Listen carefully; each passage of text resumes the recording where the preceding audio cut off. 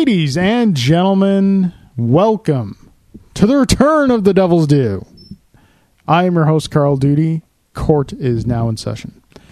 With me, as always, is a man who, you know, normally at this point I make a little quippy joke about my friend here, but given the season, given the holiday we just passed, and the fact that I know he's had a kind of a rough week, I just want to say a man that I am thankful for.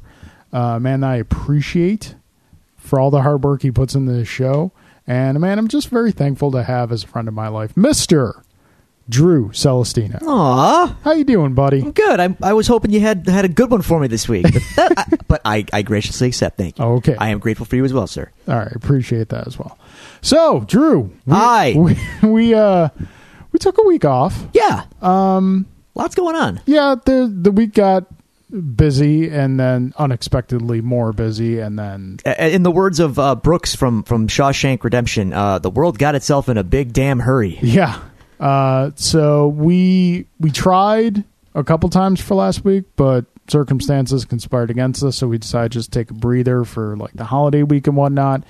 And we sent out that nice little message saying we appreciate everyone. We're going to be back, and here we are. We are back. You had Thanksgiving. You had the day after. You had Black Friday. Folks, you had better things to do than listen to us blabber about That's true. Marvel and Daredevil and Luke Cage and stuff.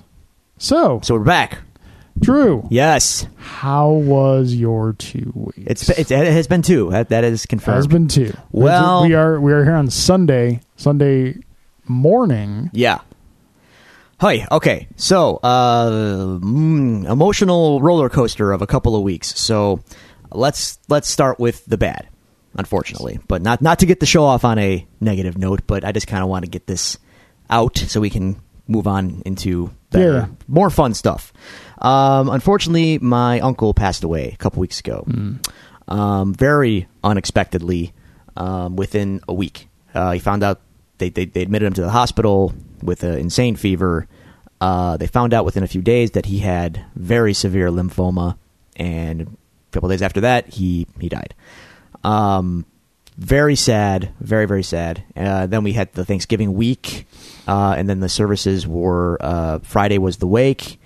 I've never seen so many people at a wake. Yeah. There was a line out the door. That's how you know you have a life well lived. My God, man! I'll extrapolate on that in a moment. But then the funeral yesterday, which was obviously very difficult. That's I think I noted to you that I had a real hard time kind of processing emotions during the week. Obviously at the funeral things get very final, and that's when everything kind of starts to bubble up a little bit. So it was a hard day. I will say this about my uncle. Often said the wrong things. Very often said the wrong things. The man's heart was the biggest heart of anyone I've ever known. His heart was always in the right place. He always made you feel welcome. He welcomed everyone into his home, into his life, and I mean everyone. Anyone he met. He saw the good in everybody, and just a gigantic man, both physically and in his heart. I do not say that, facetiously or don't take that lightly. I'm being very, very serious. Youth coach, hockey coach, teacher, family man, just a great guy. And it really sucks that he's gone. Yeah. So, life ain't fair, man. My heart goes out to my family, obviously. His kids, my cousins, they were in our wedding. They were the ring bearer and flower girl, and we're still really close with them. My heart breaks for them and my aunt. So our family's very tight. So we get through everything together, and we will. But it sucks. But a greater legacy, I can't even imagine, dude. The guy just knew everyone. It's madness. Yeah. So, man. I've always said try to live in a way that your funeral is standing room only. That you're not kidding, dude. That became evident yesterday. It was packed. You could have sold tickets to this thing. I joke, but my God, man, just what a life and what a legacy. What was his name? Mike. My uncle Mike. I think it's safe to say we dedicate this episode. Absolutely, man. So that's that's been kind of weighing on everything over the last couple weeks. But let's spin into some positives, because there are several. I'm looking at one right over there. I know you are. So let's just get into the heart of the matter, sir. It is no secret, and I will not keep it a secret, that I'm a Metallica fan of to a very high degree. Yes. I'm like a level 99 paladin mage Metallica fan. Okay. So we got a new Metallica record finally. We did. Those of you who follow us on Facebook might have. I think we shared the link. I'm not positive. I wrote an exhaustive review of the record, both in full. I gave it my full thoughts, and then I went track by track, and then I did a little summary. If you haven't read that, I encourage you to check it out. I've gotten some good compliments on it, and I thank everyone who has had kind things to say about it. I enjoy writing. I was waiting until I fully digested the album. Sure. Before I went and read the review. I'm about 5 or 6 listens. Yeah. It just gets better. It's pretty cool. To me, anyway. You might differ, but that's all right. I could not be happier, man. It's great to see that they are still at the top of their game for the most part. I could nitpick, but that's because I'm a fan and I know intricacies that are ridiculous. And they're vibrant. They're in the Rock and Roll Hall of Fame. They've done everything. They've played all 7 continents on the Earth. They've played Antarctica. Okay, nice. They have nothing left to prove to anyone, and yet here they are doing it still because that's what they know. It's what they love, and they're doing it. And it feels like the album is very fresh and yet familiar, which is great because I don't want them to just retread old stuff. And and sometimes when you do things too differently than people are expecting, there's backlash, which they know all too well. And me as a fan know all too well. So that it's great. It's fantastic. They kind of did something which for me was very unexpected. It sounds very vibrant, very fresh, and I'm stoked. So, as if that couldn't be any cooler, they announced a Toronto show in a 900-seat venue. That's not very big. At the Toronto Opera House. I'm a longtime fan club member. But they do contests in the fan club, okay? So what I mean by that is you usually have early grabs at tickets or meet and greets, things like that. But it's a lottery system, so you enter and you hope. That's all you can do. And since they've opened the fan club up for free to everybody as of a couple years ago, the odds are a little slimmer. Yeah. It used to be a pay membership, and I am a long-standing paying member, which I no longer pay because it's free now. Yeah. But they still give credence to those longtime members. So I went to bed the night the contest closed, and I did not receive a notification saying that I won tickets. And I was like, oh, well, the odds were long. So such is. Well, the next morning came about, and my inbox got a message. I got tickets to the show. Yay. I am going to see Metallica Tuesday night in a 900-seat venue. Oh, my God. How many tickets did you get? I have 2. Me and a plus one. When are we going? When are we going? I am going with Jason Oberg in the Long Cold Dark, my Metallica BFF for the last 20 years now. How many times has Jason seen Metallica? More than me. He might be close to 20. You know how many times I've seen Metallica? No. Oh, that's a goose egg. Ooh. That last time around, he didn't make it. Oh, it was a good show. Sorry to hear that. This will be... no, it's fine. You get to, Jason's a This will be 14 or 15 for me, so I'm pretty stoked about it. Good, Jason. That's I'm fine. Planning on it. So, I would understand if I lost out to your wife. Yeah, she wasn't too happy about this decision either. Well, there are some times where some things happen, and the wives are not going to be happy. This is sort of a... Look, this is a me and Jason thing. Not to pull rank, but I was Jason's first. Yeah. I can see that. Yeah. Because it's like, there are some times, they can't, I think it was 2 or 3 years ago, it was the 25th anniversary of Street Fighter. Mm-hmm. They came out with a big collector's box. Wow. All stuff in it I already had. Yeah. But it was a box. So it was like velvet wrapped, like crushed velvet wrapped and etching and whatnot in a box. So it was like $125, and I was like, oh, this is clearly happening. Yep. And Julie was like, but you already have all that stuff. I'm like, not in the box. But she's got a new head. Stacy's new head. Yeah. So yeah, no, I get you. So yeah, that should be awesome. It's gonna be. Oh, I'm so stoked. I'm so excited. Oh boy, I completely overlooked another awesome event that happened that I was privy to, and also Toronto related. We'll circle back to Metallica, because we have to. I'm sorry that I missed Friendsgiving because I was at NXT Takeover Toronto. Yeah, and it was a great show, great wrestling, dude. NXT puts on the best wrestling shows that there are. I'm not even kidding, dude. It's the perfect mix of high production value and the pure wrestling focus that NXT has that WWE does not. Was Shinsuke there? Shinsuke was there. Okay. He competed. He lost his title to Samoa Joe. So the rivalry continues. They are now 1-1 against each other. So, little sad, but in fairness, Joe is awesome. And Shinsuke will rise again. And if he doesn't rise again, it's okay, because that means he's probably on his way up to the main roster at some point. And that will be amazing, because I'm very curious to see how a national American audience responds to such a man on national TV. Is that your hope for him, that he makes it to the main roster? Yes and no. You've said numerous times you're not as satisfied with the main WWE product as you are with the NXT product. Here's the thing. I want him to be successful.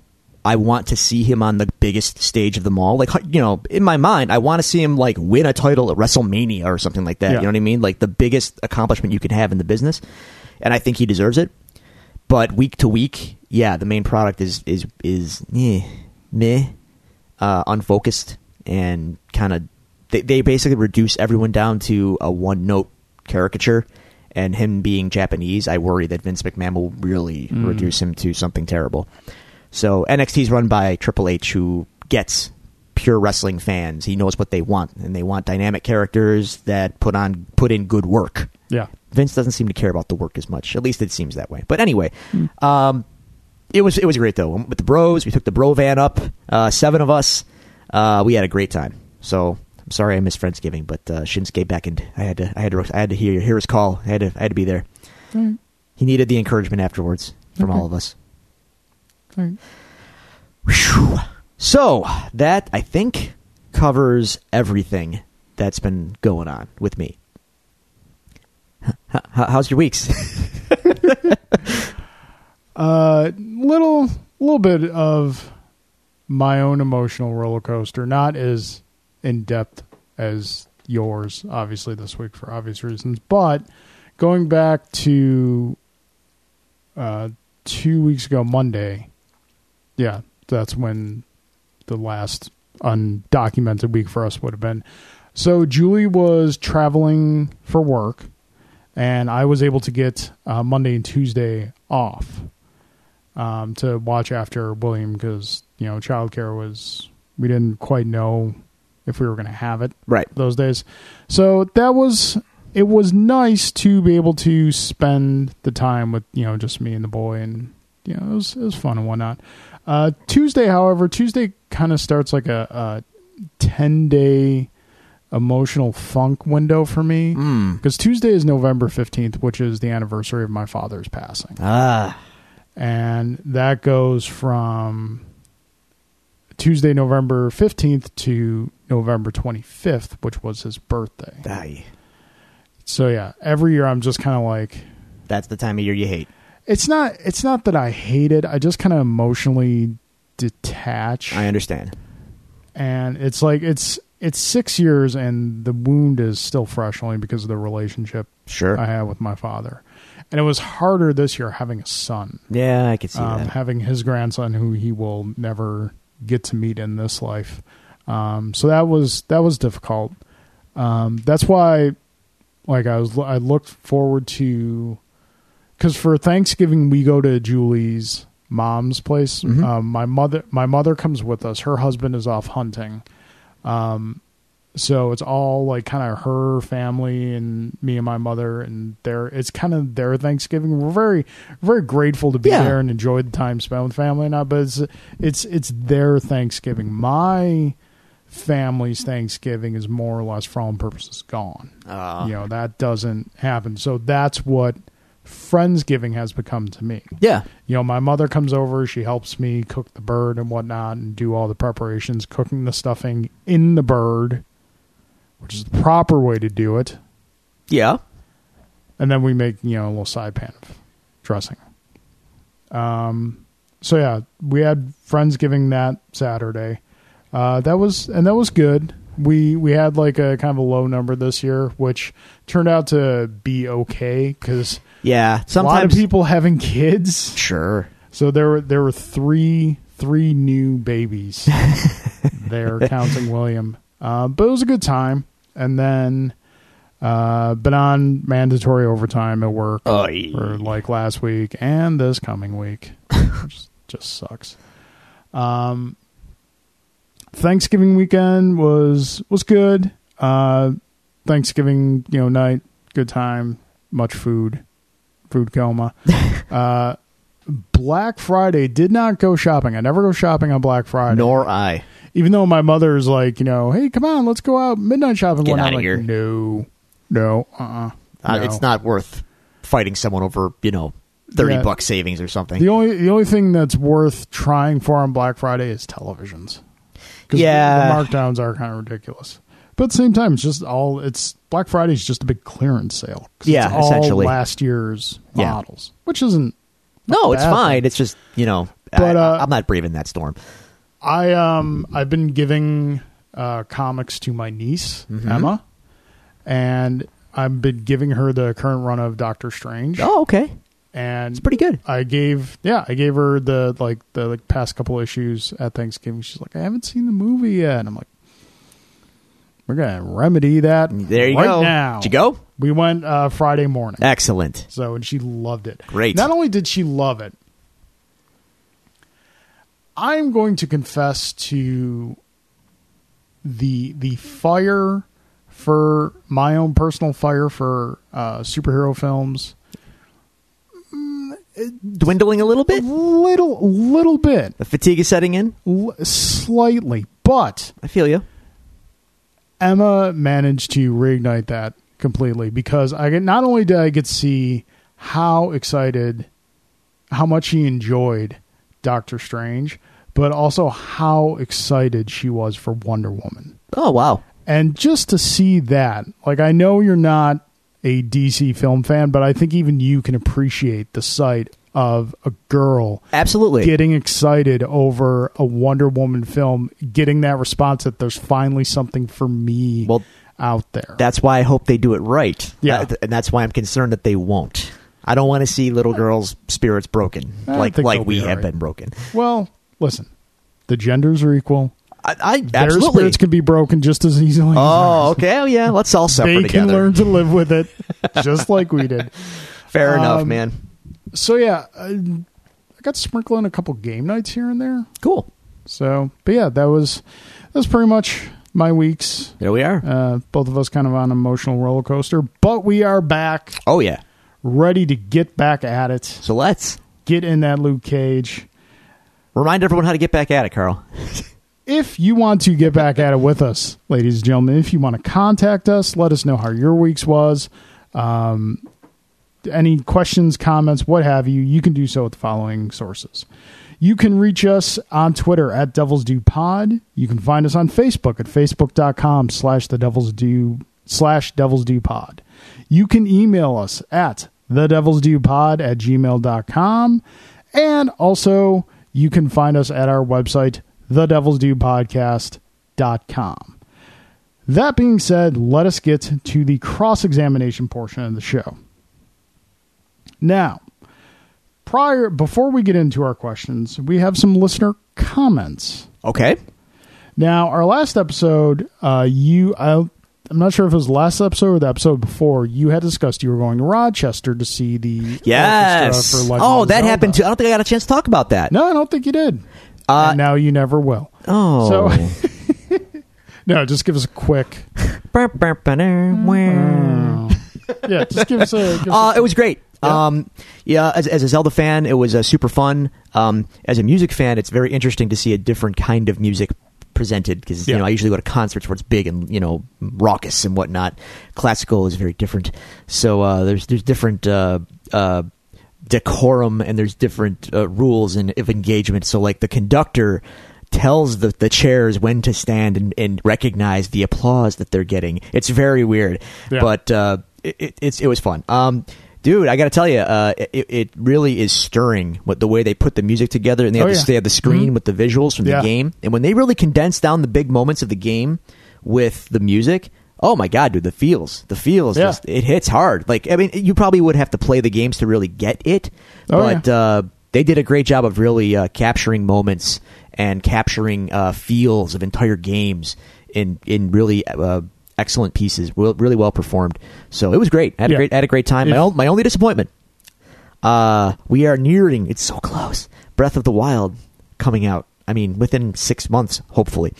I was hoping they were going to sneak in a little sneak preview, but they didn't. But that's okay. It was great. It was still very cool. Was there any music from the Legend of Zelda Philips CDI games? No, there was not. No, there was not. But the Link's Awakening got some love. That was pretty cool. The Game Boy game that I never finished, but the fact that it has a big enough legacy that they included it in this big symphony was pretty cool. Cool. So there was discussion prior to that of dress code. For the event. It was a mixed bag. I went with a tie and a shirt and whatnot. Jen got dressed up very, very pretty. There was that. There were suits. There was full-blown cosplay. There was T-shirts and Cheeto dust. It was a big mingling of style.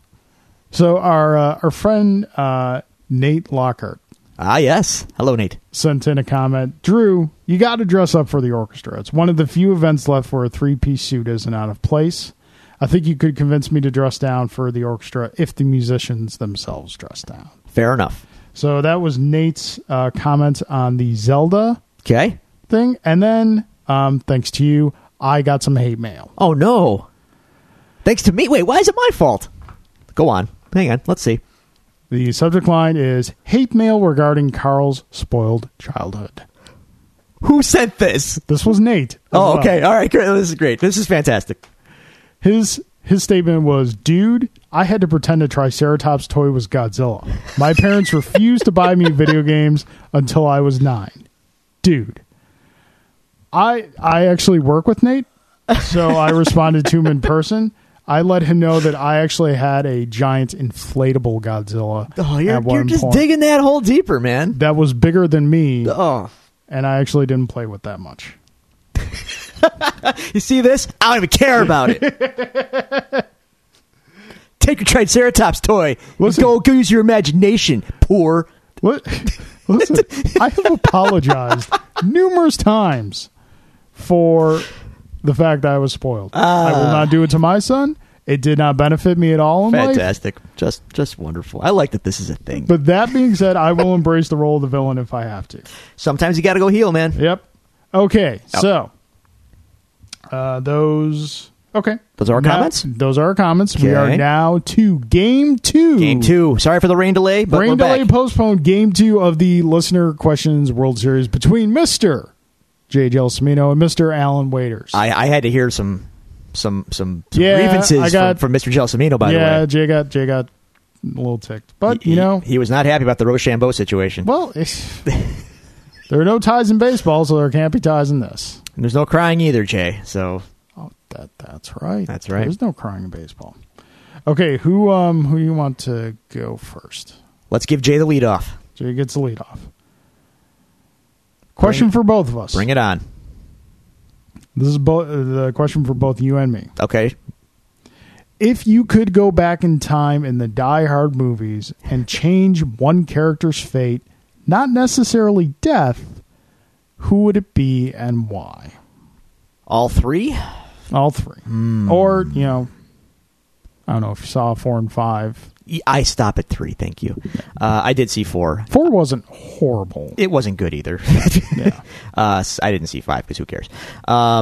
One character's fate. Let's see. I gotta say Hans, man. Great villain. Yeah. Probably a quintessential villain. I mean, my God, man. He's talk about like cinematic gold. Hans was great. And as iconic as it is to see him fall out the window with properly proportioned arms, Jay, wink, wink, I feel like if they would have captured him somehow, he would have made a great foil in a sequel or something. I'm thinking like comic books, man. You got to serialize it somehow. I know. But, see, I don't know. Because I think if he lives and he comes back again, that lessens his impact as a villain. Depends. I mean, look at it this way. They had to pull out the contrivance card of having his brother in Die Hard with a Vengeance. Hey, Jeremy Irons was friggin' awesome. No disrespect to Jeremy Irons. He was great. But you know... Lines and sinker. You realize, though, they only did that because Hans was dead and they wanted to rekindle the, the flame a little bit. So they had to pull the brother card. Fine. It's fine. It worked. But Hans, Booby, it would have been great. That's my real answer. If you're asking for something funny, like a background character that really didn't matter, Mr. Takagi kind of got a raw deal, didn't he? Yeah. Yeah. Poor guy. Family man. You actually alluded to where I was going to go. I was going to, save Ellis. No, screw Ellis. No, what man, a jerk. You save Ellis and he keeps showing up. And it's like, it gets to be like... He's like Snarf? No, not Snarf, but kind of like Worf in the Next Generation films after he was clearly not on the Next Generation show anymore, and he just like shows up and they stop explaining why he's showing up on the Enterprise. So you just have Ellis just kind of like show Ellis, what are you doing in New York City? Hey, I feel like Ellis got what he deserved, but, fair enough. All right. So, question for you. Yes. If you were erroneously sent to jail on false charges and sent to Oz, oh boy, the name of the street for the Oswald State Penitentiary, who would you try to buddy up with? Vern Schillinger? You said it right. Holy crap. Good job. Well, I can read. Well, it's a point of contention on the show. Christopher Keller? Simon Adebisi? Or Ryan O'Reilly? I got to say O'Reilly. Because he's, throughout the whole show, somehow he avoided any real major repercussions or guy's a scrappy survivor. Yeah. Good guy to be allies with, I think. He always seemed to come out clean in stuff. I'm trying to remember. I don't remember how his story ended in the show, to be honest with you. It's been a while. But yeah, he was scrappy. Adebisi, I think, died. Schillinger, I think, died. Not to mention the sodomy and whatnot. Keller too. O'Reilly didn't get into all that. He played all the angles. I'd be friends with him. He knew how to get by without the sodomy. Okay. Now my question. Okay, Carl. Yes. If you could be a cast member on one old Nickelodeon TV show, this is pertinent, by the way. I'll remind you after this question. Okay. Which would it be? Keep in mind, you are in the world as you are, not acting on the show. That. Would you rather be on, as you are, Hey Dude, Doug, Real Monsters, or Salute Your Shorts? Now I have the Hey Dude song in my head. Hey Dude.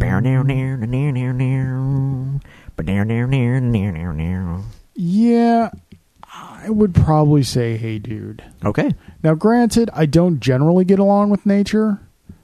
I'm terrified of snakes. And there's a lot of snakes in Texas. That's why I live in Buffalo. But you could ride a horse. Yeah, and I would have to, not so much because of any like fandom or anything, I would have to walk around wearing a New York Mets baseball cap. You like Billy Crystal. I would totally City Slickers it up. I'd be making City Slicker jokes all the time. I would kind of cross-pollinate. I would wear a New York Mets hat, just like talk like Jack Palance the whole time. Okay. I like it. But not Jack Palance from City Slickers. Jack Palance from Batman. Wow. You're cross-pollination here, man. Drew, maybe we can cut a deal. Oh, look at you. Because Drew, you, I'm a number one. God. I'm slightly uncomfortable right now with those eyes you just gave me. Even though that wasn't Jack Palance, that was Jack Nicholson, but still, it's great. Wow. Okay. So, good call. Real quick before we forget, thank you, Jay, for the questions. I encourage everyone to go to the AV Club website and read their oral history of Double Dare. Wow, it's awesome. Okay. Oh, man. I actually would be kind of curious to read that. Great read. Considering the show about making a mess and getting sloppy, hosted by a man with extreme OCD. Yep. I know, amazing, right? Yeah. But what a read. Wow, man. Brought back some memories, and it was very cool to see how they pulled that show off. It was great. Okay. Oh, there's a link to a YouTube video where a kid almost died on the show. Okay. Well, we might have to link that on our page. I hope they at least gave him the Casio keyboard for that. I hope so.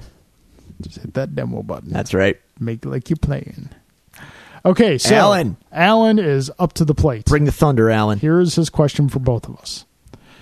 We just learned that Marvel and Fox pulled off a trade of Ego, The Living Planet, and Negasonic Teenage Warhead. That's so weird. I know. In order for Marvel to use Ego in the new Guardians film, with the new Inhuman series announced, which we'll get to in news, can we expect a similar trade for the Fantastic Four? Nope. Yeah. Nope. Kevin Feige just came out and said, nope. Yeah. Ain't happening. Yeah, that was kind of like just a weird one-off thing. And a side note on that, by the way. It was so weird because they traded for, from what I understand, they traded for the character of Ego, but not necessarily for the character of Negasonic Teenage Warhead, but for her power set, because I was going to say that's weird because Negasonic Teenage Warhead is an X-Men character. Yeah, X-Men character. Yeah, created by your favorite Grant Morrison, man. Even I didn't remember her, by the way, just so you know. That's yeah, weird, but no, I wouldn't expect it to happen. That relationship is still very, very frosty. Yeah. Chilly. Nice to see you. Anyway. Oh, okay, really quick aside before we get to our questions. So I mentioned episodes back, I watched through Star Trek Next Generation. Yes. Watching through Deep Space Nine again. Yes. My all-time favorite Star Trek show. Okay.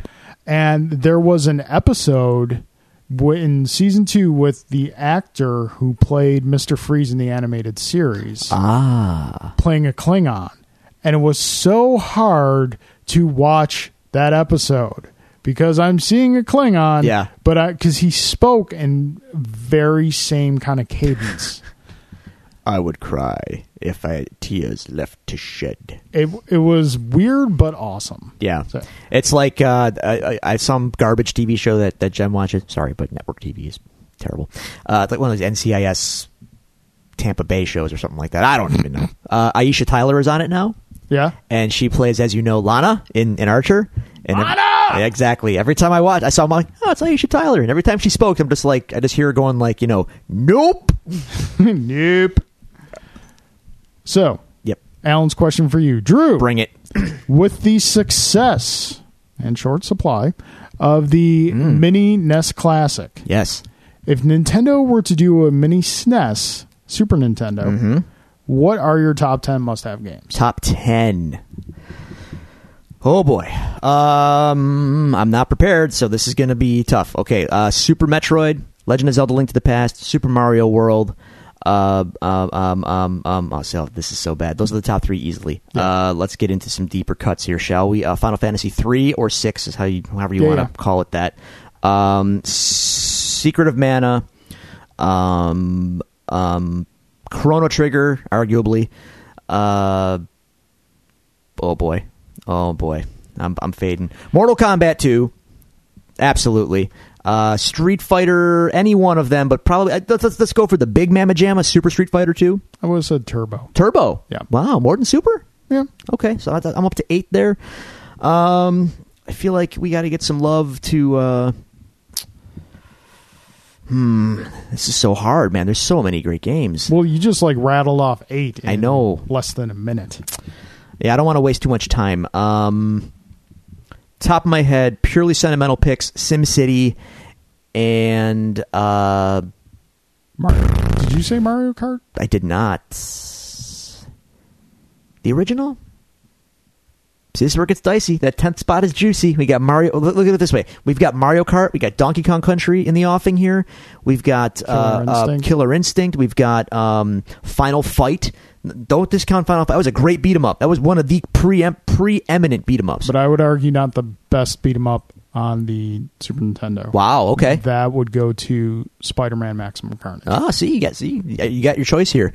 But for sheer legacy, yeah, we'll say Mario Kart. There you go. Bam. 10 games. Must-haves. I think Mario Kart is on there not so much because of the racing aspect, but because of the battle aspect. Sure. Oh, yeah. Absolutely. That was the bet. I don't think they've ever done the battle better. 64 was better. The original. 64 was better. They never topped it, unfortunately. Okay. All right. So my question from... All right. Carl, you have played Marvel vs. Capcom on PlayStation. Not very well, but yes. Okay. Which character did you prefer, Darkheart or Shumagorath? Also... did you use the cheap combo with Shumagorath that is unblockable? I didn't use either one of those characters. Okay. The Versus series, I love watching high-level Marvel vs. Capcom play is an incredible thing to behold, but it requires a brain functionality that mine's just not capable of. Okay. So, yeah, didn't play either one of those characters, so... Of the two, I probably would have played Darkheart. It's just Shumagorath was just not appealing to me at all. Bam. All right, so those are the questions. I got to give it to Jay this week. Because Ellis just keeps popping up in my head. He does that. Yeah, likewise. Jay, this week, without controversy, I think you have won game 2. The series is tied at 1 apiece. 1 apiece. Look forward to game 3. Pins and needles. Next week. Must win.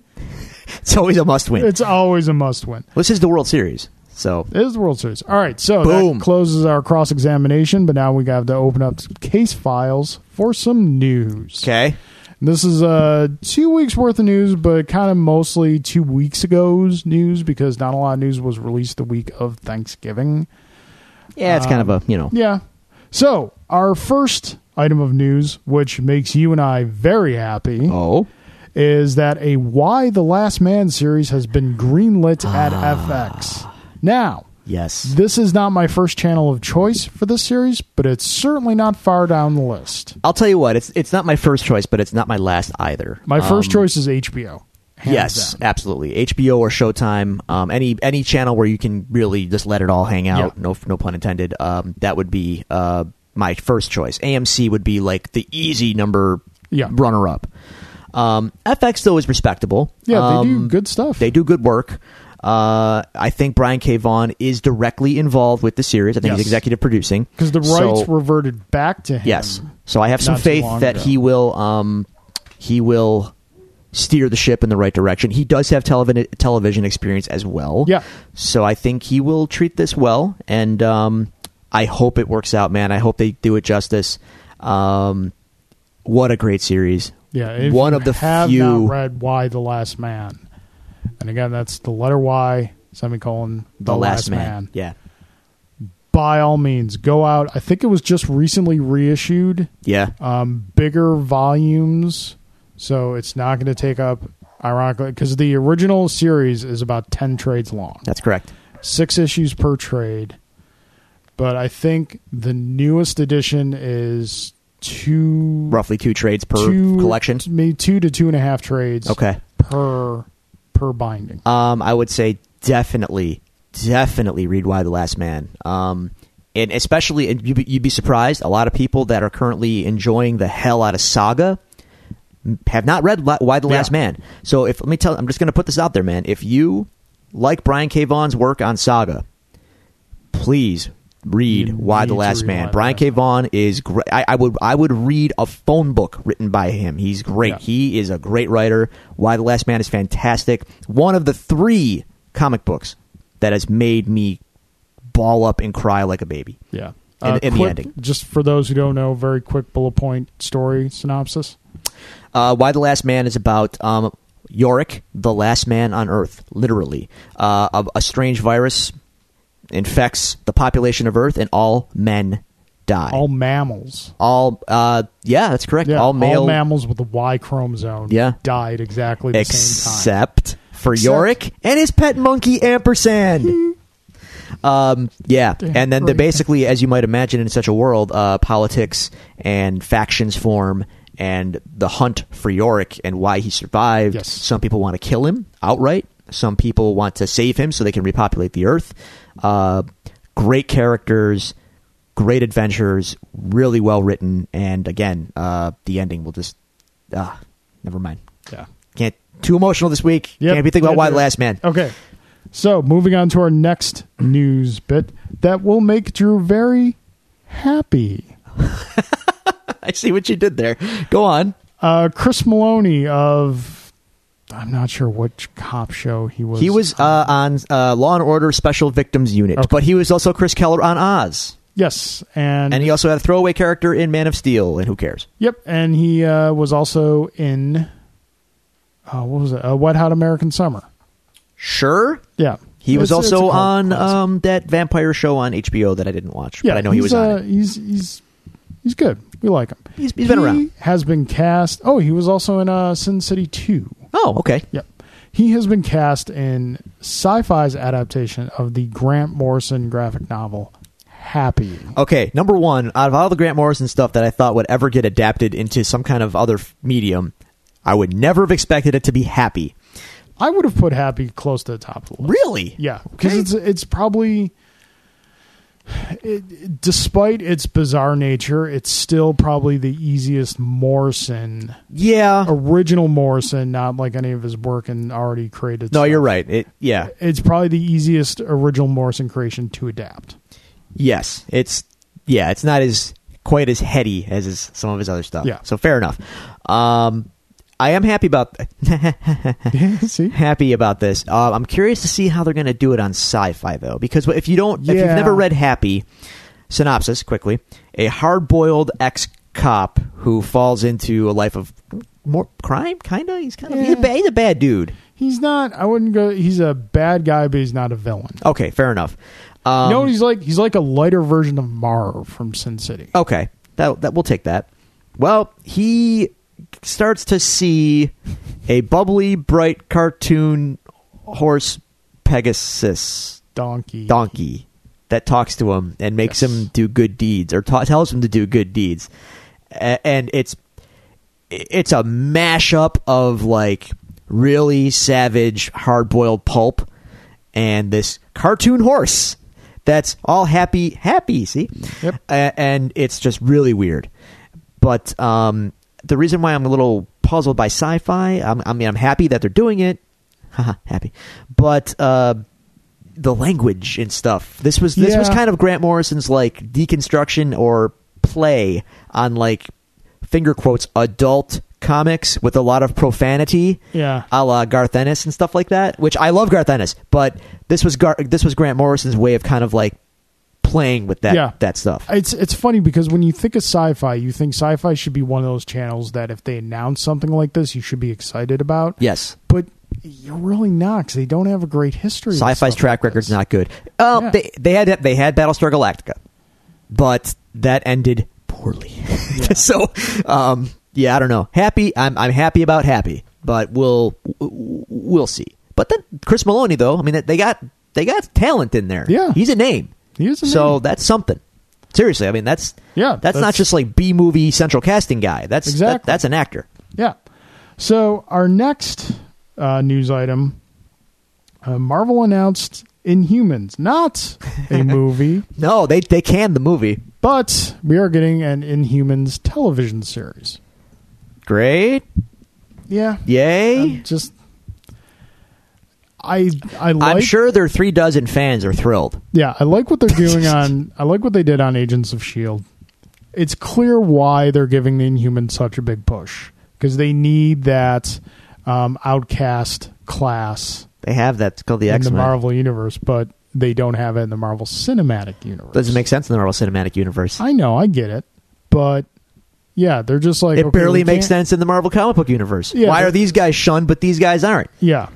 Their logic is we can't use X-Men, so we're going to use Inhumans, and you'll like they it. Haven't introduced any of the main Inhuman characters, which I'm assuming they're going to do. Like, we'll see Black Bolt, Medusa, Lockjaw, and whatnot on this show. I guess. And I guess technically we're getting an Inhumans movie because the first two episodes are going to debut in IMAX, edited together. That's a TV show on a big screen.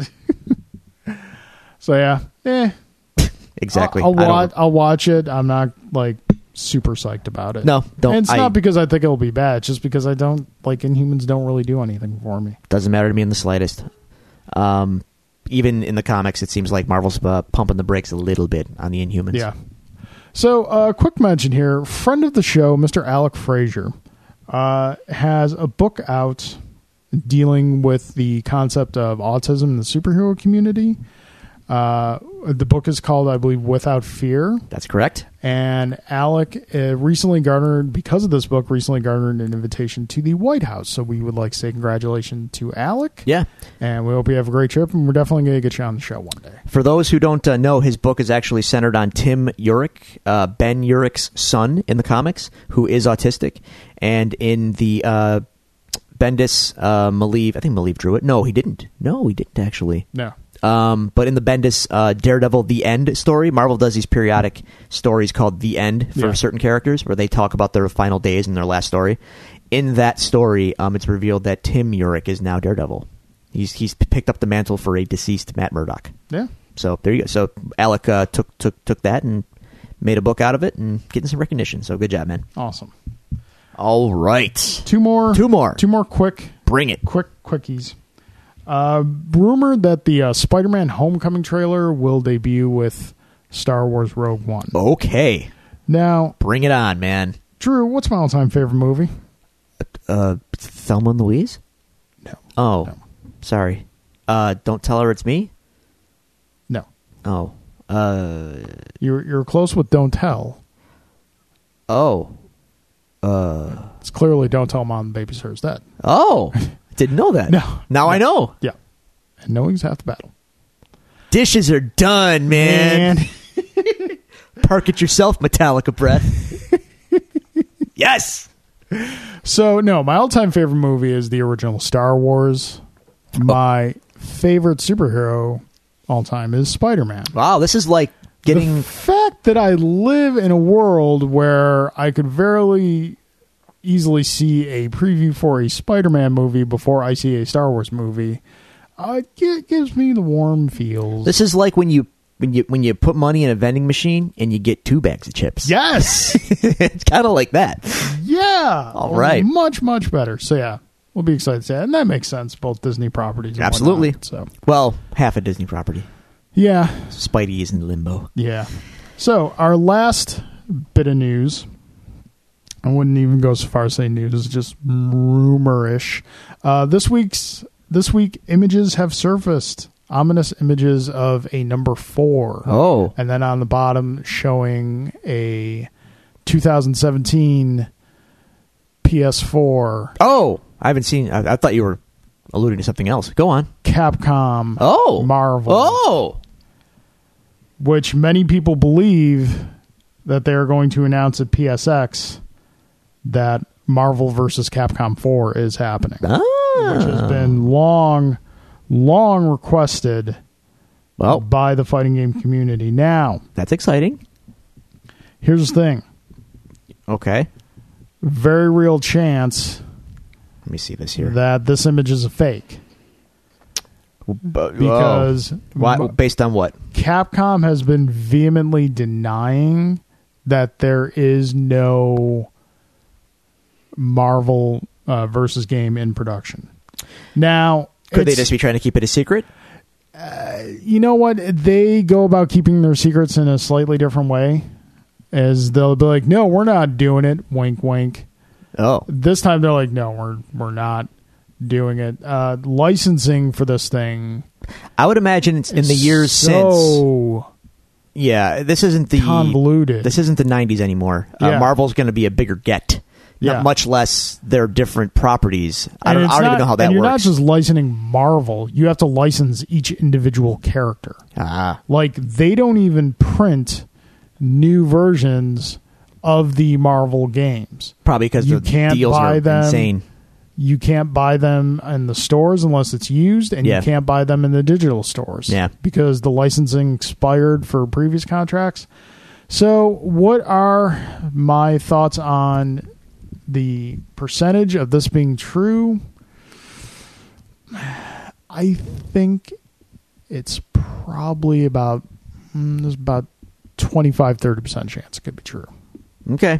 If the licensing deals are that crazy, I don't know, man. Doesn't sound possible. But yeah, I mean, granted, remember, Disney shuttered their video game division. It's true. They closed it out, and they just said we're outsourcing all our stuff to other people to do. So there's that. So it's possible that they could go back and say, hey, let's do another one of these. But we'll see. We'll find out, I believe, next weekend. All right. So, yeah, we'll have some news on that. All right. That's all news, as they say, that is fit to print. That being said, Drew, let's rustle them papers. Marvel. Yeah, so much rustling papers as you are just kind of like slamming them up against your microphone. But it works. See? That's rustling. I don't want to crease the paper. I have to read it still. What are you gonna do? Put it in a board and bag when you're done with it? Maybe. How do you know? How do you know I don't have show archives, man? We're getting those fat podcast checks. This is Casper.com money. We could eBay this stuff. All right, let's break down episode of Luke Cage. We are at episode 5. Mm-hmm. Just to get a rep. Now, couple things about this episode really quick. We get a little Daredevil callback in this episode. Yes. So our titular character is back, kind of, briefly. I think, folks, we're within, I think, either next week or the week after, we're going to get some more Daredevil into the show. Some sweet Hell's Kitchen action. Just didn't work out this week. We're going to do some retroactive reviews of some old Daredevil comics. Yes. Quintessential stories. Good stuff. We're going to start out with Man Without Fear, which is mostly the inspiration for season 1 of Daredevil. More or less, yeah. So that'll be fun to go over. And it's Frank Miller before he lost his mind. Yes. But yeah, so we get Frank Miller makes 2016. Amazingly, yes. Because we just lost, Mrs. Brady, Fidel Castro, and dude from Firefly. Yeah. All in the span of 48 hours. Somehow 2016 is not going down without a fight. 2016 has really been rough. 2016 is the rough year that reality just lost its mind. Yeah, I'm ready to turn the page on the calendar So here. much alcohol is going to be drank on New Year's Eve. I'm drinking now. Get done. What? Anyway, all right. So we get a little Daredevil back, and then I'm not sure if the previous episode did or not, but we got no cold open here. It's just bam, credits. Yeah. This actually might be my favorite episode of the season. Really? Might be. Yeah, I would. You know what? Now that I think about it, I would agree. A lot of things converge here in this episode in a good way. Almost not for nothing, but in a way that almost sets the season up for disappointment. I can see that only because the season runs into some pacing issues. It does. And I think up until this point, it's been very well paced. Yeah. It's gonna hit a speed bump here and there. Yep, and not to spoil anything, but I think this episode pointed to certain confrontations that end abruptly soon. Yeah, and then we have a left field kind of. I don't want to say left field, but an anticlimactic turn of events. Yeah, we'll get there. So, opening credits. And we get the big opening "Hail to the Chief" Long song, live the Chief, or whatever it is. "Long Live the Chief" rap intro. Not on the soundtrack. Really? Yeah, it's not on the soundtrack. I'm not for nothing. Outside of the licensed music, probably the most recognizable song that I can remember from this show.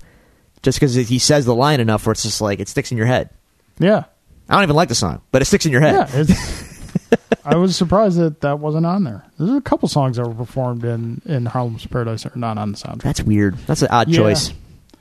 So we got the long-lived chief. It's not Harlem's Paradise is empty. I guess this is an audition for Cottonmouth. Yeah. Cottonmouth is clearly enjoying it. But then we got a quick cutaway to Luke at the remains of Genghis Khan. He's in his apartment. Yep. And Luke is not about hiding his powers anymore. Nope, he's out in the open. He's just straight up lifting up massive chunks of rubble that would not be able to lift up by a normal person. People are there watching him, just like cell phone videos and whatnot. And I think I saw Misty there too. Misty shows up, and Luke is looking for something, and then we find out it's the swear jar. That's correct. Wanted to get the swear jar. Also intercut into this montage, yes, is Claire. Claire comes north Yay, to Harlem. Claire. Hey, I'm always happy to see Claire. And we've seen that Claire has grown a bit. A little bit. In that someone tries to mug her. She ain't taking that. She's not having that at all. No. She beats that poor boy down. She got some ninja training from a certain attorney at law. Yeah. Possibly. Guess so. Now. And then we're at Harlem's Paradise. Cottonmouth's called a meeting. He's called a meeting with his staff. This ain't a social, y'all. No. This State of Union. That's correct. And, well, the state ain't good. No. Bad news, Cottonmouth. You are broke. The Fort Knox Crispus Attucks raid by Luke Cage has rendered you broke. Yep. With your broke ass. He's got the club. He's got like roughly, a couple $100,000 in cash. Yeah. But he lost $7 million. $7 million is a lot of money to lose. Now, I have a slight problem. Not a problem, but a nitpick with this scene. Okay. One of his associates remarks that he has been reading this book. Yeah, Coco. Yeah. He raises his hand. This ain't PS, Coco, 204. You don't raise your hand. Coco's been reading a book. He's trying to better himself. Yes, and I applaud him for that. So he tries to get into talking about the social conditions that have made Harlem the way it is. Yeah. And basically says we should leave Luke Cage be. Yeah, let Luke Cage have what he's doing. We'll just do what we're doing. And that's it. Yeah. Well, that's fine.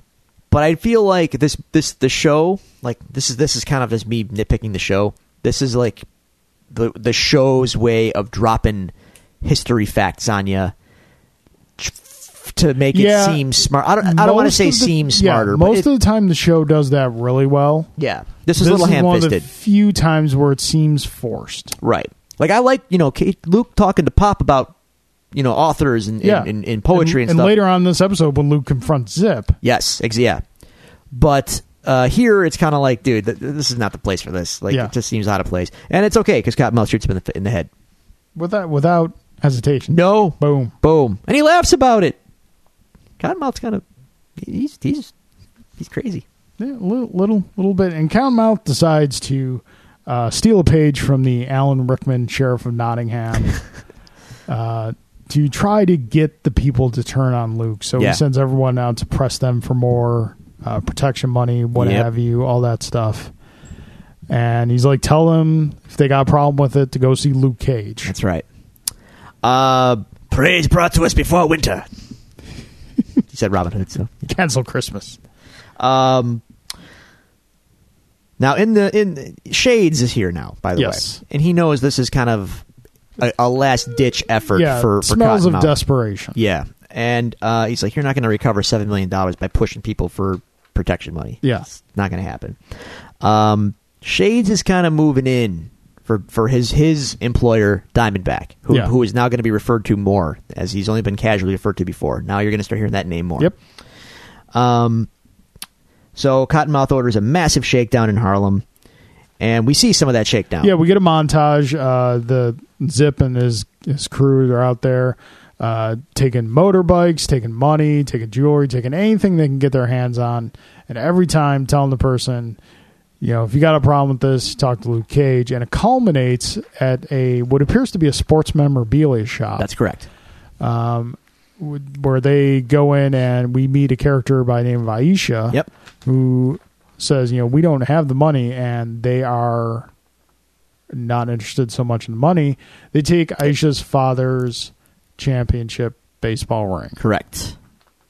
And you got a problem with this? Talk to Luke Cage. To Luke Cage. So, Luke returns to Pop's barbershop. Yes. And Bobby Fish is there. Yep. And Dapper Dan is there. We meet Dapper Dan. I think it's safe to say that I would be a Dapper Dan man too. All right, but well, look what he's wearing. Yes. Number one, number two. Look what he puts you. He makes you look like $1 million. Did you ever see the movie Oh Brother Where Art Thou? No. Oh, there's a great George Clooney's. You should watch it. It's really good. George Clooney's character always is worried about getting his pomade, his hair treatment. Mm-hmm. And he goes to a convenience store because he's a Dapper Dan man. The brand name is Dapper Dan. Okay. And guys just like, we ain't got no Dapper Dan. We got FOP. He's like, I don't want FOP, damn it. I'm a Dapper Dan man. Just check out the movie. It's really good. Dapper Dan takes good care of Luke. Yeah, he does. That's a suit. A well-tailored suit just looks right. Sure. Like it's. I couldn't look like that though, even if I had a well-tailored suit. Well, see, that's the thing though. If it's well-tailored, if it's made to fit you. Yeah, but my shape isn't Luke's shape. Okay, this is true. I'm just saying. I'd like to be Luke's shape. You're always going to look better and well-tailored than you are if you buy off the rack. Fair enough. It's just yeah. And I also like that his shirt has very subtle yellow stripes. Not sure if you picked up on that or not. Yes, did see that. And his hoodie has the yellow inside the hood too. I like that they're keeping the little links to his old costume. Yeah. That's cool. So Luke gets set up with the suit, and then we know that Pop's funeral service is coming up. Yeah. Have you ever heard of seating arrangements at a funeral service? Yes, sort of. Really? Well, I've been to numerous funerals. The family usually gets the front rows. They're reserved. But they're talking about like Bobby Fish is organizing it like a chess game. Yeah, like a wedding seating arrangement almost. Well, here's the thing. Bobby knows they got to seat this right because if certain people are near each other, it could get inflammatory. Yep. So to that end, I'm gonna let him have it here because it makes sense. All right. We want to keep things classy for Pop. We can't have so-and-so going off over this and that. We don't need no wars at the... No. Service. So Aisha shows up, and she is pissed. Yeah. Yeah, she drops the 411 on Luke about Zip taking the ring. Yeah. She wants it back. That's all she has of her father. Well, her father, he's still around, but he's kind of a shell of himself. Yeah. And that's a reminder of when he was even a Bobby real Fish man. is like, yeah, your father was always a good man, even now, even though he's kind of lost his ways a little bit, there's still that man in him. So Luke gets on it and then walks out the door, and it's not just Aisha. No, pissed. Other people. There's a line. Yeah, there is a line of people, and Luke very casually though, it's like, I'm on it. All right. Yeah, he's not even taking it back. He's just like, all right, I got this. Let me go to work. One waitress lost her tips. Waitress, you're so generous. She's not a waitress, Carl. Well, she might have served drinks. I mean, yeah, I know there's a buffet there, but let's be honest here. Would you eat there? Another dude lost his Les Paul. I have a comment about that later. Sympathize with. I can. I have one as well. I would miss it, although it's not my primary axe. I would miss it. Every guitarist should have at least one. So yeah. Now, meanwhile, Claire goes to see her mom. Yeah, at a restaurant. And her mom owns a restaurant. Yeah. Cut away to Luke going to work. Yeah, Luke's gone collecting. He is going to collect. He kicks in a dude's door, and he says, and I have to laugh, this is great, "Where's Les Paul?" Les Paul was a very famous guitar player in the 1950s. Yes. Who invented what is considered the first American solid body electric guitar, who was then given a contract with Gibson Guitar Company where they put his name on the Gibson Les Paul guitar, which to this day is an iconic guitar and still named after him. But I just like that. And this gentleman did steal the man's Les Paul guitar, and it's in the frame. Yeah. I just like that Luke doesn't know that. And he kicks where's Les Paul? I love it. I love it. Did the guitar appear to be a proper Les Paul? Yeah. No, okay. It's a Les Paul. Because I know you got an eye for these things, just making sure they're being true. Yep, they got that right. That was good. And then the waitress / stripper, she's like, those are the guys that took my tips. Luke goes over, and she's like, don't you have a gun or something? I am the gun. I am the gun. Just backhands the one guy. Oh, yeah. Knocks him out. With the greatest of ease. Yeah. And then tells, kind of flips the script. I like this. On thugs, says, when you wake up, remember who did this to you. Yeah. And then the waitress is like, it's Luke Cage. Yeah. And he's like, when I wake up, bonk. You out. You are out. Night, night. Yep. But on his hunt here, we see one of the gentlemen that accosted Luke at Genghis Khan's. Yes. But he's been shot.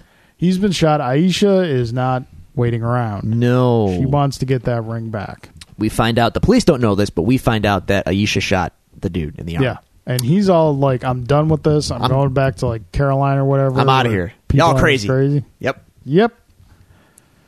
So, Misty and Scarf question Luke.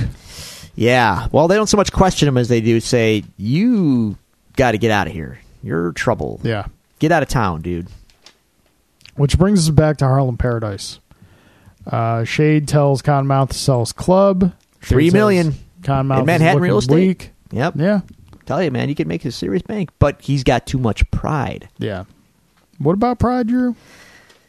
I can't say it on this family-friendly program, but without the direct quote, I will tell you the follow-up quote. Pride only hurts. It never helps. Yeah. So, and we Cottonmouth doesn't want to let go. Yeah. He feels like the club is his legacy. It's important to him that he has it. It means something. He can't just sell it and walk away. And then Luke shows up at the club, and what I feel is a very important declaration of intent. Would you say it's a statement of intent? A little bit. Wonder who wrote that song. A little bit. Anyway. It was Dave Cassidy, wasn't it? By way of The Long Cold Dark. Yes, that's correct. Okay. He had a guest appearance. You can see it on YouTube. Did you guys do a cover of I Think I Love You? No, unfortunately we didn't. We couldn't get the rights. All right. We could afford Cassidy. We couldn't afford the song. One generates considerably more money than... Yep, exactly. And as Luke gets shot a few times here... Yeah, thugs never learn. No. Stop shooting him. They don't learn. And not only do they shoot him, they shoot in holes in a Dapper Dan shirt. Yeah. Well, at least he took the coat off. He did, yeah. Which comes into play later. Yes. But in the course of Luke taking these dudes apart after being shot, Shades finally recognizes Luke. Yeah. They played with this before, Lucas? and we saw it in the flashback episode. Yeah. Yeah, Shades remembers who this guy is now. Yep. So, cut to... Well, Luke basically exits the club saying... Keep my name out your mouth. Keep my name out your mouth. Luke pretty much tells... Thing is, though, I gotta say... Cottonmouth says, or else what?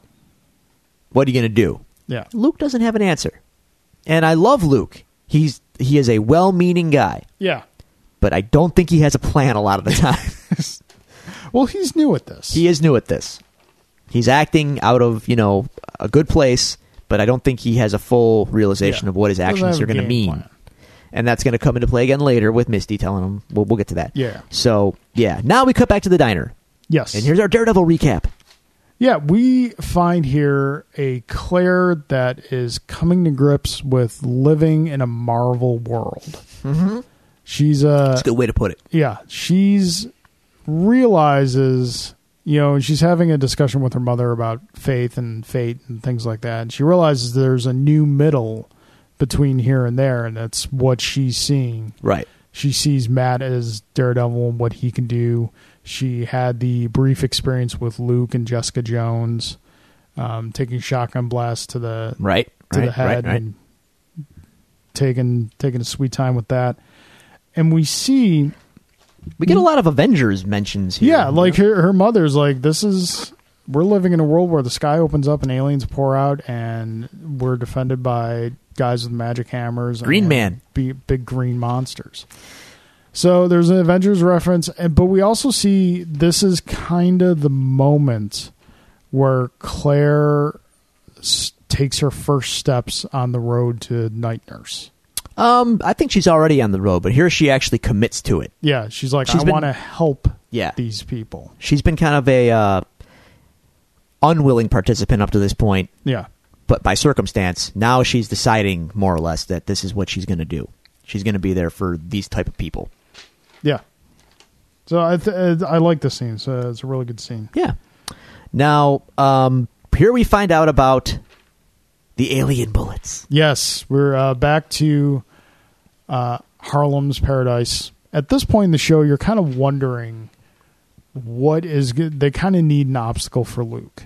Yeah, right now he's kind of omnipotent. Yeah, he doesn't. It's no effort to him to take out Cottonmouth's thugs. Right. It's almost an annoyance to him to have to do it. Exactly. So we need something that's going to give him an obstacle, give him a problem. Now, and we find that in the Judas bullet. Yes, which is based on Hammer Tech, but not some made in Ukraine or something like that. Yeah, it's Hammer Tech with alien technology. Yes, from the incident. From the Chitauri. Yes. And Cottonmouth is very impressed with this bullet.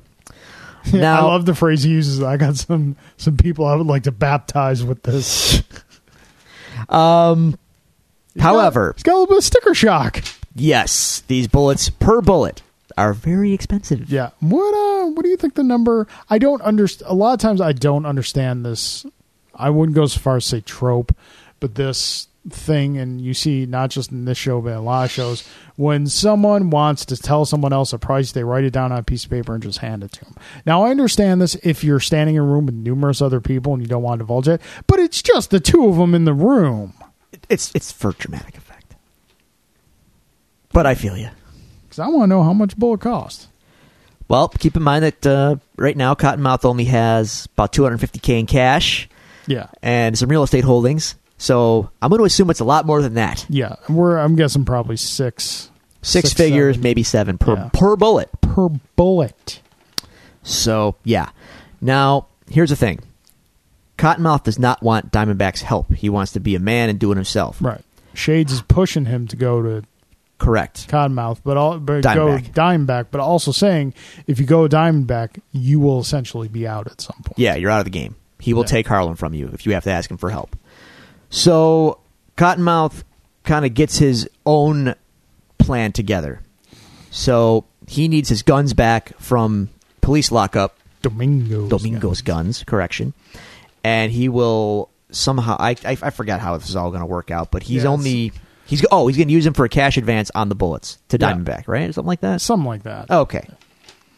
So we're back at the police station. We find that Scarf is not... we knew this already. Well, no, we knew Scarf was dirty, but Scarf was probably thinking that, no one else was thinking he was dirty, and we find out that this is not the case. No. Because the captain and the lieutenant are there questioning Misty about where Scarf was the night that he was supposed to pick up Chico? Chico. Yeah. And Misty insists that Scarf is legit. Yeah, they got a long partnership, so she's thinking, this is BS. Yeah, but she's being, for all her piecing things together abilities that may or may not be a superpower in the show, she's missing this one pretty blatantly. That's okay though. Also, Scarf comes in with gyros. I have a nitpick here. He got a gyro for Misty, yeah, and he said he got a veggie one for himself. There's no such thing as a veggie gyro. Why not? Because a gyro is lamb and beef. That's what it is. All right. Well, so he basically, it's like saying veggie burger. He got a pita with lettuce in it and some tzatziki sauce. Yeah, that does not make a gyro. Take it from a dude who has Greek family here. I'm with you. It's not a gyro, by the way. It's a gyro. Okay. All right. It's gyro. It's not a gyro, my friend. Okay, so we are at Jackie Robinson Park. Yeah. Luke tracks down Zip. I have an observation really quick. I think there's one less bullet hole in his shirt than there was in the club. I noticed that too. For a second there, I was squinting to look. I was squinting to look if there were any bullet holes in his shirt. Yeah, not to Then nitpick. I kind of noticed it, but yeah, I think they kind of little continuity, a little bit lapse there. It's not going to matter in a minute though. No, because he gets more of them. Yeah, but I like the fact that he's just like, okay, how many of you were at Christmas Acts the other night? Yeah, and then Zip's whole crew is just they like, clear out. we're gone. See ya. Yep. And he lays the law down on Zip. Well, not before Zip tries to put a couple holes in him with his gun. It doesn't go well. But Luke, Luke tells him, this is where Luke gets, Luke is not just, a good guy. He's a good guy who sees more than himself. He picks Zip up and he says, look where you are. Yeah. You're was it James Robertson? Hallowed ground. Yeah, you're on hallowed ground. Jack Robertson Park. Our legacy is all around us if you look around and see it. Yeah. Luke, this all means something to Luke. Yeah. And I appreciate that. Yeah, so do I. I think it really adds to the show, not only his staunch protest of referring to him as the N-word. Yes. But the fact that he is in tune with his own culture. Yes, he is. In the area that he lives in. And that comes into play later on in the episode when he's speaking. See, he's not even from there, though. Yeah, he still knows where he came from, and he knows he knows the history of where he currently is. Yes, correct. Yeah.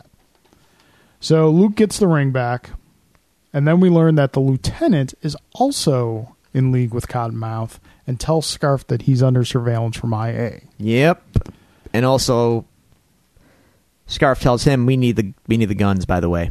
We need Domingo's guns out of the lockup, so we got to make this happen. And then they figure maybe it'd just be easier to kill Cottonmouth. Yep. So Luke goes back to Aisha's shop, where Aisha is not there. No. We find actually Aisha's father, Eddie. Yeah. And Eddie makes a poignant, because Eddie asks at first if Luke is part of like Cottonmouth's gang coming back for more. Eddie makes an observation that, today there's just no respect. Back in the day, things were still wild, but there was respect. People still carried groceries for old ladies. Yeah. There was respect. Yeah. Now, there's a degree of get off my lawn in that, because to me, all that is very relative. You're always going to be nostalgic for the time you grew up in. It's different now. Or he's now, and the toys. Yeah, oh yeah, definitely the toys. No, we had. I'm sorry, the toys I had. Yes, that's correct. There you go. Now you're healing it up. Good job. I'll brace my villain role. I don't care. But I it's true though. It's like in Goodfellas, man. Later in the week, those kids carried my mother's groceries all the way home from the store. You know why? It was out of respect. Yeah, I get it. I get it. But this guy's kind of, broken down a little bit, and he's seen it all. Doesn't seem like he's got a lot of hope. Yeah. Luke puts some hope in him. Yep. Well, he tries to. Yeah. Because he knows, even though he doesn't have a lot of hope, he knows who Luke is and what Luke's doing. Yes. And I also do like the observation that, this again gets to kind of a bigger picture sort of thing. Aisha's father played baseball. And he asked Luke, did you play ball with your father? And Luke said no. And the gentleman says, baseball's a game passed on from father to son. That's why there ain't no black men that play baseball anymore, because there ain't no fathers. That hit me. I was like, wow, that's heavy. Yeah. That's heavy stuff, and they just drop on you. Because if you look at Major League Baseball, black players are not as numerous as they used to be. Yeah, and I'm not saying that this line in the show is the cause of it all. But that's a cool. That's a hell of an observation. Yeah, and very poignant. Yeah. So we cut back very quickly to the restaurant where Claire sees Luke in a newscast of what happened at Genghis Khan's. Which looks a lot like footage from the show. A little bit. Okay. Not to nitpick. So now we find ourselves at Pop's Memorial. Yes, it's all come to this. The emotional climax of this episode. A lot goes on here. Yeah, there's a lot happening. Aisha's packing. She is. It's clear she's going to go after Cottonmouth. Gun in her purse as she enters the church. Intercut with Scarf getting the guns out of lockup. Yes. And he's going to text Cottonmouth. Cottonmouth texts him, asks him if he has the guns. He's about to respond yes, but... Delete. Yeah. Delete! Because he knows... Delete! Sorry. He knows if Cottonmouth knows he has the guns, there's likelihood that Cottonmouth could kind of try and screw the deal on him, just kill him, take the guns. Sure. So, well, yeah. Scarf also knows he's got some leverage now. Yeah. So why not, play it up? Yep. Cottonmouth is losing his grip a little bit, so Scarf's going to push him a little. Yeah. So now, Luke sits right next to Aisha, Mm-hmm. and through her purse, crushes the gun. Yep. And gives her, well, no, not yet, but he says, I got the ring, stop. Yeah. Whatever you're doing, stop. Now we have like a point counterpoint. Yeah, this was good stuff. Moment. Both men, I think, speaking from their heart. I think, obviously, Cottonmouth, I don't think he used the opportunity as much as he could have. But he still was doing it with intent. There was still a little bit here and there. Have you ever had to give a eulogy? Yes, actually. Yeah. I've had to give two. One for a dear friend of mine and another one for my father. Both times I started the eulogy saying the same thing, as I will regret this day for the rest of my life. Not because of I don't have these people anymore, but because there is no way I'm going to be able to sum up the breadth of my relationship to this person in like 15, 20 minutes. Right. No, you can't. So, but I think that you have representation here from who Pop started out life as in the form of Cottonmouth and who he ended life as in the form of Luke. That's a good observation. Wow. Yeah. Nice. Good call. Basically what I got out of this is that Cottonmouth is making this is a power play for Cottonmouth. It's not really a eulogy. It's a he's losing his grip. He's losing the war with Luke right now. Yeah. Him speaking here to rile people up, he's trying to play favor. He's trying to gain their favor in his side in this little battle that he knows he's going to have with Luke Cage. Yeah. So he plays to Harlem and the place, saying that he's from here. And if you really think about this gets kind of political if you want to look at it this way. And he even says we have undocumented interlopers with strange powers, arcane abilities, getting in our business. Boy, this is prescient stuff if you really want to dig into the election. Anyway, and he plays to that side of the people, and they cheer him. Yeah. Then it's Luke's turn, and Luke doesn't play that. Luke doesn't play to the place. No, he plays to the people. Right. And he says, I'm not from here. I don't care about Harlem. I care about the people who make Harlem. Yeah. Pop saw the shine. Yes. In everyone. And not for nothing, he also spoke to Pop more than I think Cottonmouth did. Yeah. And people really liked what Luke had to say. Luke got a standing out. Yeah. Like one dude stood up for Cottonmouth. Yep. Attaboy, Luke. Yeah. Luke gives Aisha back the ring. He also threw some shade at Cottonmouth, big time. Yeah. Beware of people dressed as friends. More or less. Pretty much. And then they meet outside a little bit. He does give Aisha back the ring. And, you know. And then Cottonmouth and him meet outside. And I think Luke even tells her, keep my name out your mouth. Yeah. And then Cottonmouth has his awesome laugh that he does. And he gets in his car. Such a great laugh. Then we have a quick interlude with Misty. This is the end of the episode. Yeah. But Misty, once again, tells him. She still believes in the system. I believe in the system, and you are going to get people hurt. Yeah. You're bulletproof, but Harlem is not. That was like the thing that was constantly used in the trailers for the show and whatnot. And it is a very, considering the situation, I think it really gives Luke something to think about. Absolutely. Like, not so much to quit, but kind of get a little more plan-oriented. Exactly. Yeah. Yeah, because like I said, to this point, man, he's well-intentioned, but he doesn't have a plan. And I don't think he fully appreciates the people. Well, he doesn't appreciate how easily people can get caught in the crossfire here. So that's your episode. Yeah, that's the episode. Again, I think it's my favorite episode to date. Yeah, I think it might end up being my favorite episode of the series. Oh, I don't know. There's one coming up that I think is really good. Here's the thing. This episode, watching it again, rewatching these is great in a way because you get the benefit of the hindsight of knowing how the whole season plays out and seeing how they built up to that point.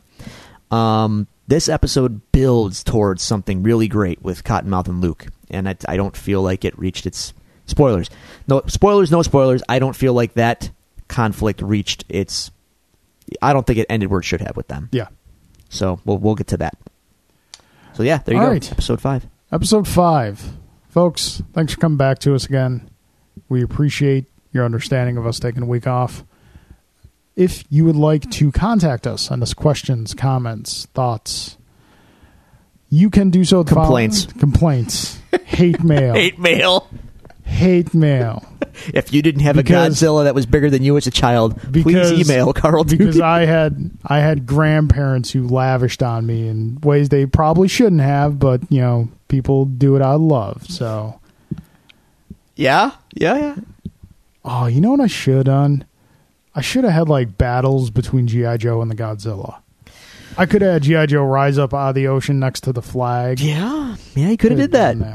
You're not healing it up as much as you should here. You got you got to blame people for not having the grandparents. I could have done that. You could have just dreamed about it. Yeah, and we did. Yeah. But you didn't. Nope. I made it a reality. No, you didn't. But you could have. I could have. Yeah. But you didn't. Out of spite. Yeah, pretty much. I just picture you in your big Francis swimming pool tub.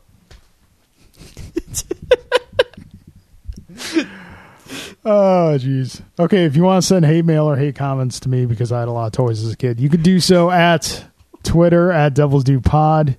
You can find us on Facebook at facebook.com/DevilsDoPod. You can email us at thedevilsdopod@gmail.com, or you can find us on our website at thedevilsdopodcast.com. I would just make a quick appeal to people. If you do enjoy the show, please review it on iTunes. Give us a star rating and maybe write something up. It does help us out. Yes, and please tell people about the show. Yes. Please share when we post. This is the biggest thing you can do to help us. Spread the word. To get the word out about the show. When we post a new episode announcement, please retweet that, share that, tell your friends about it who are into the show. And, if they listen to podcasts and whatnot, please spread the word about the show. Yeah, the reviews help, definitely. Yep. And the shares help. So thank you, guys. Yep. Thank you again for joining us. And again, this episode dedicated in loving memory to Uncle Mike. Yes, sir. So you all love the ones that you got close to you. Hold them close. Yeah. Give them a big hug. We're getting in the holiday season. It's easy to lose sight of the purpose behind the season. Get caught up in the commercialism of it. Get Charlie Brown, if you will. But yeah. So yeah, we'll be back next week. Same dare time. Oh, wow.